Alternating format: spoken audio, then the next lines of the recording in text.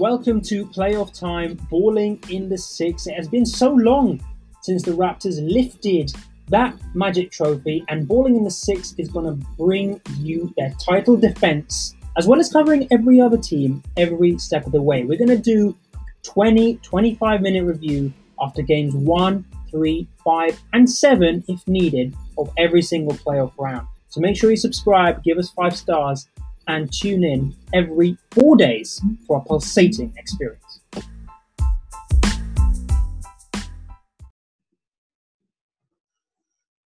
Toronto continued their defense with a 134-110 win over the Brooklyn Nets. It included 30 points from Fred VanVleet, including a record 8 threes. It actually had shades of his performance in Game 5 against the Bucks last season, which he scored 7 threes to give the Raptors a crucial win in the EPF.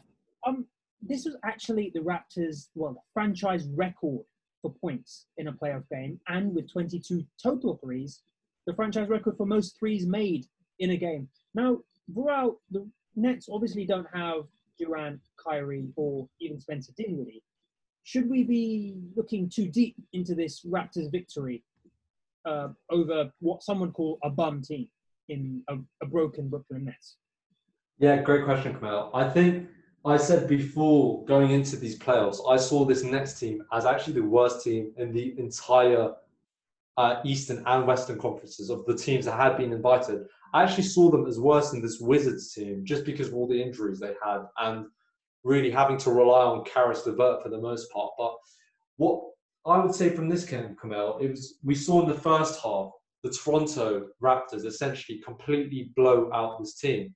And it was actually in the third quarter that they made things slightly interesting. So perhaps that brief stretch of play that they had during that period, maybe if they could replicate that over 48 minutes, perhaps this team isn't going to get as easily as swept as I thought before watching this game. Well, personally, I see it as this would lead to nothing as a sweep now, because except for that third quarter, which the Raptors always a bit iffy in, and of course, which Nick Nurse wasn't happy with after, it was, as you said, complete dominance. And it took really a special performance. He scored 26 points, and I think 6 or 7 threes in that. And of course, Karis LeVert, a LeBron-esque performance, 15 points, 7 rebounds, and 15 assists. It took that to even get within 24 of the Raptors. So I see this as nothing but a sweep. And in fact, we have Game 2 right after this podcast is going to drop. And I think I'll be proven fully right in that aspect. In terms of the Raptors, I didn't think Siakam had his strongest games. He went 18-11, so the double-double might cover up some of what the eye test saw in that game. But I would hope that he's just warming up, because really it took an excellent performance from Fred VanVleet to stem that sort of third quarter tide from the Nets and really get the Raptors to take back control. Regardless, I see no prospect for a Nets win. And to be fair, not their fault. Right, well, the next game, a very interesting game last night, was the Lakers versus the Trailblazers. And Blazers, of course, going 6-2 in the bubble before winning their play-in against the Memphis Grizzlies. And suddenly they go and beat a Lakers side expected to sweep them. This was supposed to be, of course, the Lakers' best chance of a championship this year, with likes of LeBron and AD all in their prime. They've got a brilliant bunch of shooters around them, albeit they have played very weakly in the bubble. They've been last in a lot of different team statistics in the bubble. But should the Lakers be worried? It's a 7-game best-of-7 series. Should they be worried? Yes, absolutely, they should be worried. I think going into this series as well, a lot of analysts have this going 6 or 7 games to the Lakers because they've seen how dangerous this Blazers team has looked. Damian Lillard, of course, has got a fire lit after him, especially after that Clippers game and the comments back and forth on Twitter. But if we just look at the matchups, Kamel, that basically tells us the whole story, because it's essentially can be boiled down to a game of guards versus forwards, because you simply don't have anyone to match Lillard and McCollum for the Lakers. You've got arguably 2 of their best guards, or at least 2 of their best 3 or 4 guards out injured. Of course, you've got Rondo and Avery Bradley not in the bubble. And so when you've got Danny Green, who of course he's a solid starter, but he is not going to score the kind of points or part of the kind of points Lillard and McCollum are. So in the guard category, you're very much lacking if you're the Lakers. You've even got Gary Trent adding a much needed depth in that position as well. And so the Lakers simply can't keep up there.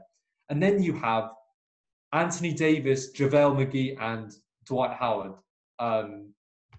However, really you want to cut that.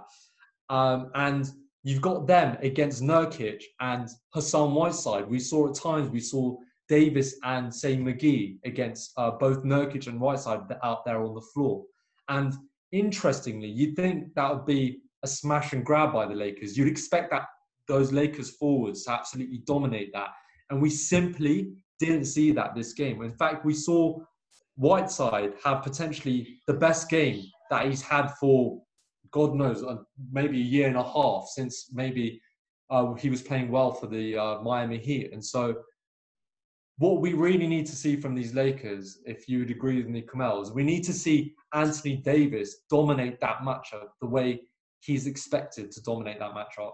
Yeah, he needs to play five, right? He needs to, I mean, he was the Lakers' top scorer with 28, but he needs to really play underneath the rim, or he needs to dominate. Yesterday, there was one matchup with Lillard where he couldn't even back down. I believe Lillard, 6'1"? He couldn't back him down. It was sort of quite a strange performance from AD, actually. Yeah, and we did see him struggling before this game as well. Into the games leading up to this, he was much more passive than we've seen him all regular season long. So I hope that we don't see that kind of passivity in the rest of this series. And one more matchup, which is quite interesting. You also have Carmelo Anthony somewhat on Kyle Kuzma for a lot of possessions as well. So that's going to be a really interesting matchup because Carmelo has been making clutch threes all throughout the fourth quarters of the bubble games, and indeed made a really crucial one in this game as well. So again, you'd think Kuzma with his youth should dominate that matchup, but with the kind of form Anthony's in, maybe that's a fairly even matchup as well. So this series is really going to go to the wire, I think. Well, absolute credit to the Blazers. And as their coach said, if you're there, you may as well compete. So that will be a very interesting series to keep an eye on, especially one that most thought would be a sweep. Another one a lot of people thought would be a 4-0 was the Milwaukee Bucks versus the Orlando Magic. And no one expected the Magic to win 122-110. Now, I know that they're technically at home every single game. And, it's their backyard, basically. But really, they beat the Bucks. Giannis dropped 31, and they still beat them. You've got Bledsoe 15, George Hill 16, Middleton 14, a little bit weak there. But really, you wouldn't expect Nikola Vucevic to absolutely dominate.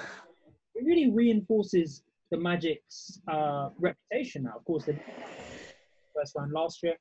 So it's in the game one Magic are unstoppable. Again, sort of are the Bucks sweating over the winning game series? Or was it like it was for the Raptors, just a blip? Look, Mel, it's been you going into these playoff games. You've been talking about how off the Bucks have looked, and I've been the one to staunchly disagree with that. I think they've just kind of been feeling their way into it, and they have still been playing with intensity. What was extremely worrying about this game, it was the Orlando Magic's interior defense against Giannis. Don't be fooled by Giannis's stats. He shot 12 of 25 from the floor, which is, very, very efficient. He had 31 points, but when it came to going on the inside, he was, again, not stopped, but he was slowed down. He made a lot of those shots from either the mid-range or, around the perimeter. So he had a very good shooting game, which you shouldn't expect him to have that every game in terms of shooting mid-ranges, those kind of shots. Imagine this Orlando Magic team had Jonathan Isaac, who, of course, got unfortunately injured. That's just another very key defensive piece that the Magic would have to stop Giannis. And so they're not only missing him, they're missing Eric Gordon as well. And so a Magic team with arguably who don't have two of their best three players, managed to beat this Bucks team by 12 points and shooting the ball very well. They shot the free ball at a 39% clip in this game. They shot 50% from the floor, 90% from the three-throw line. We've talked about how this Magic team is an elite defensive team. So if they can turn up on the offensive end as well, I think, again, this series, everyone probably expected a blowout. I expected a 4-1 win for the Bucks. But again, it could be a lot closer than we all imagined. Well, on the offensive end, it's a very interesting point. Vucevic last year against the Raptors, of course, was shut down by Marc Gasol. This game, he scored 35 points and got 14 rebounds. He was unable to be stopped by any of the Bucks' big men, whether it be the Lopez brothers or really anyone else. The Bucks could not contain Nikola Vucevic. I worry that, Marc Gasol, of course, is a very underrated player, especially on the defensive end. I think he's one of those players who's been called underrated actually so many times that people now do recognize his skill. But the way he was able to stop Vucevic, he still has had moments. I do worry for the Bucks going forward now. I see this going to 6 games at the minimum. Of course, we might be proven very wrong today. We'll see the game later. I see this going. We'll have to see. Minimum. I think without Aaron Gordon, it could even be a blessing in disguise because Aaron Gordon's had a very up and down regular season. He was particularly poor on the offensive end. So giving the ball, putting it in the ball in the hands of Vucevic, again, who had 24 shots to get his 35 points. Again, he's getting so many touches. Markelle Fultz actually shot the ball well. He even had Terrence Ross shoot 7 of 13 from the field. DJ Augustine had 11 assists. So you could just see on the offensive side of the floor, there's just a lot more synergy than you would have normally. And I think not having Aaron Gordon there, who's struggled so much this season, again, like I said at the start, it could be a blessing in disguise. Well, one team offense wasn't quite enough. It was the opening game of the playoffs, and it wasn't enough for the Jazz. Donovan Mitchell dropping 57 in an overtime loss to the Denver Nuggets. It was just not enough against the likes of Jamal Murray and Nikola Jokic. He scored 36, and 29 respectively. Also saw points off the bench from 19 from Jeremy Grant and 14 from Monte Morris. This was a very, very poor matchup because, of course, these two teams rely a lot on their home floor, the Denver more than the Jazz. But it's a very commentator, I'm not sure if it was Van Gundy yesterday, who was talking about how within the bubble, everything is taken away and the only thing that matters is basketball. And we saw that perfectly in this game. We saw some brilliant plays on both ends, but I don't know what you thought of this game. I think in the end, the Nuggets' their quality and depth just showed. And it's something you talked about last week's podcast. But it's their depth and their ability to score off the bench that showed in the end. That's exactly it, Kamel. The one thing we need to look out for is depth here. Because when we look at the Utah Jazz, of course, we all know they lost the second best player in the league. They lost Bojan Bogdanovic for these playoffs. They also lost Mark Conley because he had to attend the birth of his child. And so he's looking to miss the first 2 games. And so we have that on the Utah end. And we also have the Denver Nuggets. They are missing both Will Barton and Gary Harris. So 2 of their best 3 guards are out. When we talk about depth, who's come in for the Nuggets? You've had Monte Morris coming off the bench for them as a point guard, who's been extremely played extremely respectively during the bubble. He's really stepped up. He had 29 minutes in this game, 14 points. He just has, filled that position very, very well. The same with PJ Dozier. PJ Dozier's had important minutes during the bubble, and he's again played respectively, despite being the early part of his career. Whereas for the Jazz, who do you have as replacements? Donovan Mitchell actually played the point guard for this game, point guard position, which is again part of the reason why he got 57 points, because his usage was just absolutely ridiculous. But Instead, the Utah Jazz, when they could have chosen to start Jordan Clarkson, they wanted him to lead the bench. So it was an interesting decision. He ended up playing 39 minutes off the bench. But what did that mean? They ended up playing Juwan Morgan, who is in his first year for the Jazz, and he went undrafted. And his season stats, I'll read out for you, Kamel. 1.7 points and 1.4 rebounds, 2019-2020 season, playing 6.4 minutes a game. And in this game, he ended up playing 25 minutes, and he was a starter for the Jazz team. Not to say that he played poorly. He did only go 1 of 5 from the field, but this matchup was all about, or this game in particular was all about, like you just said, it was Denver's strength and depth. And that is why I believe we saw the Jazz actually leading going into the fourth quarter. And it looked like they were going to take this game. But the reason you could see Murray explode, especially in the fourth quarter and in overtime, he ended up scoring 20 points in both periods, was because those guys were more fresh. They had more energies because they could rely on their teammates. Donovan Mitchell had to carry his team, and yet they could still not carry this win across the finish line. So depth is going to be the biggest issue, I think, for this Jazz team. It's going to be the biggest factor for both of these teams. And that's why I still predict the Nuggets to win this series 4-1, as I did before the playoffs. Wow, well, I was just taking a look at my own bracket, and I also predicted the Nuggets, but I predicted to go all the way to 7 games. You took a particular interest in the next matchup, the Pacers against the Heat. How many games is this going to go to? The Heat, of course, taking game 1, 113-101, mainly thanks to Jimmy Buckets, who, of course, had a very bizarre fourth quarter Raptors in the game when the basketball came back. But he turned up on Monday, didn't he? Yes. Very interesting game, Kamal. I actually had this series going 7 games going into it. What did you predict going into it? Heat in 5. Heat in 5. And that's the thing, Kamal. That I'm sure that prediction was made knowing that Sabonis is likely going to be out for the series. Yeah, indeed. I mean, from what I gathered, obviously Oladipo only played 9 minutes in this game. He just scored 4 rebounds, 0 assists.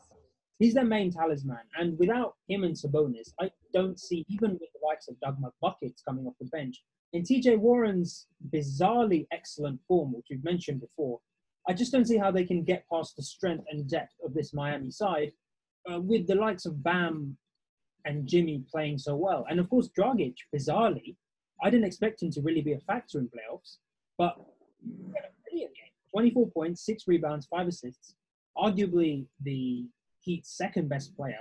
And again, he stepped it up in the bubble.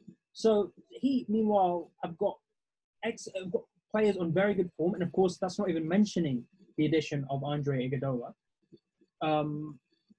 So that's why I'm back in the Heat all the way.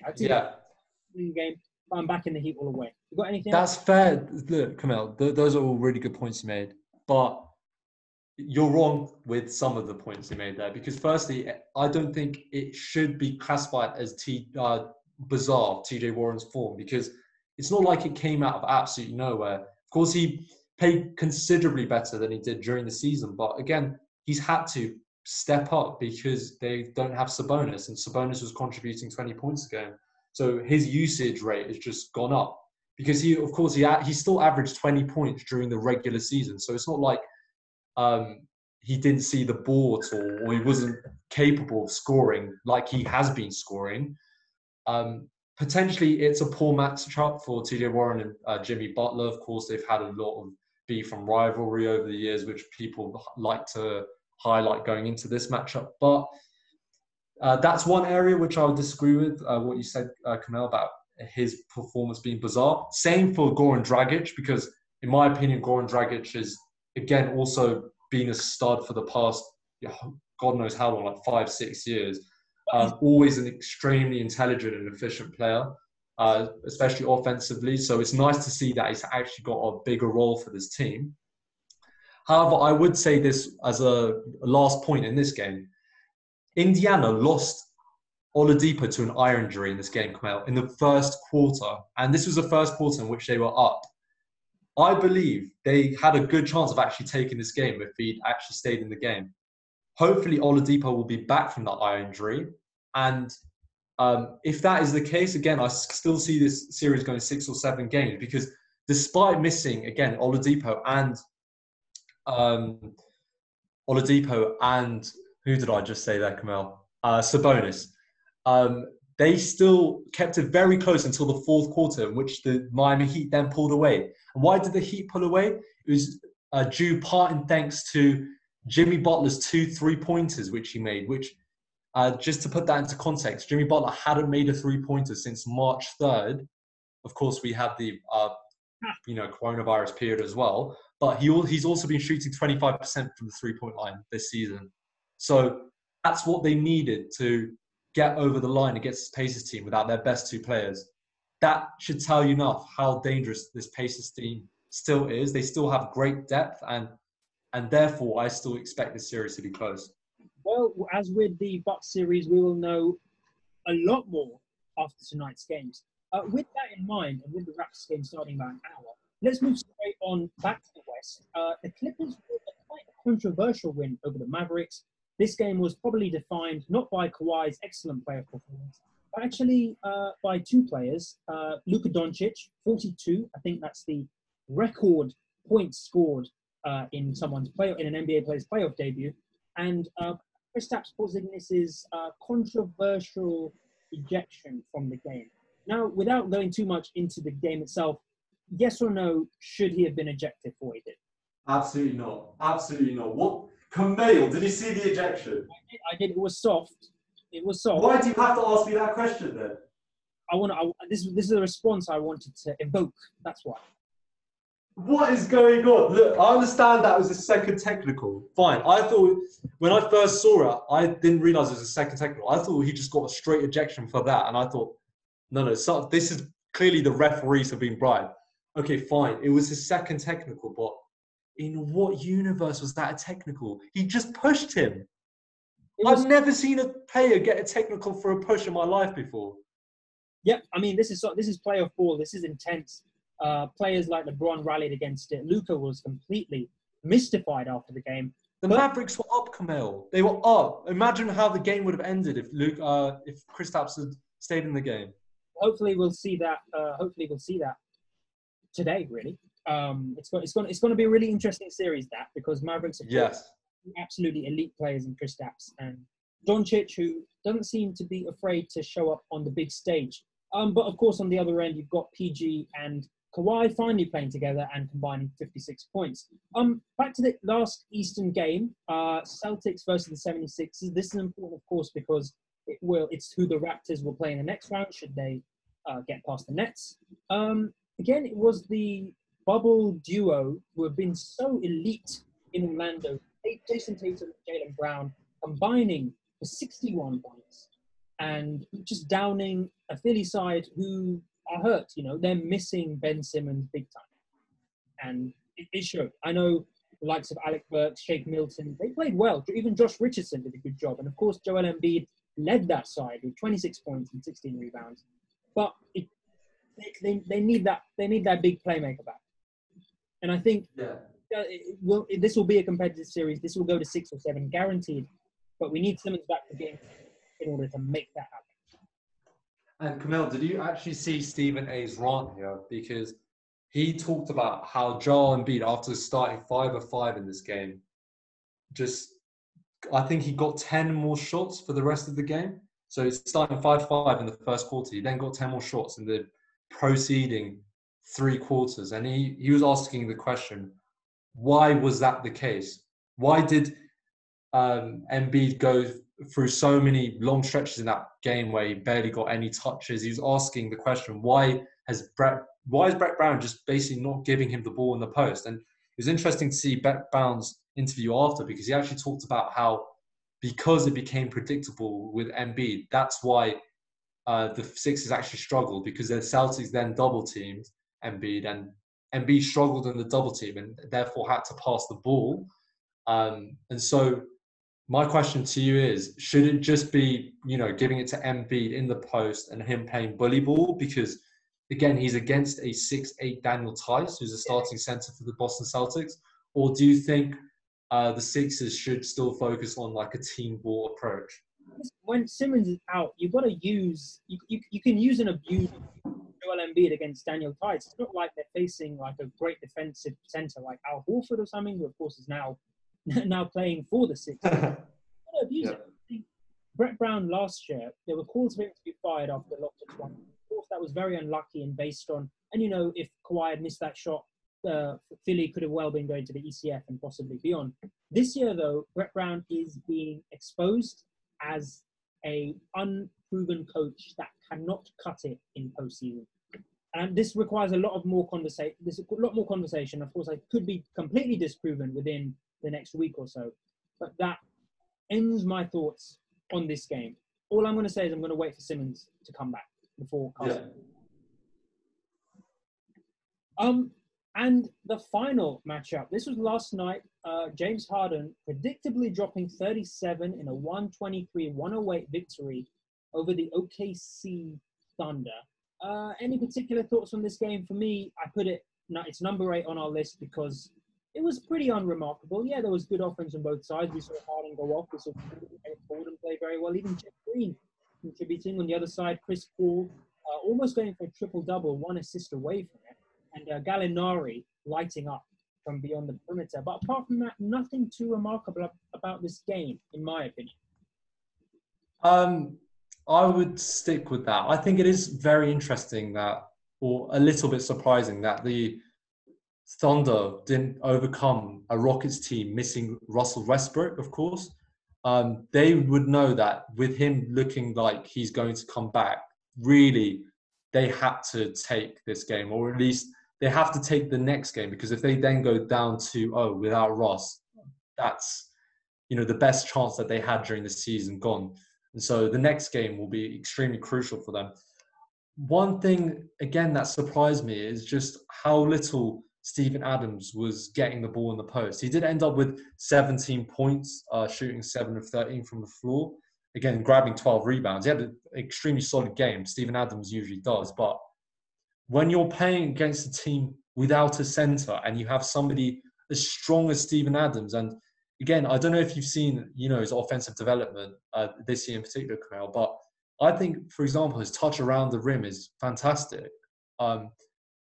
Okay, maybe he doesn't have 100 post moves in his arsenal, but I really like how he plays in the post. He plays it very intelligently. And so I would like to see the OKC Thunder get the ball more to Adams in the post. And there, he's also a very capable passer as well.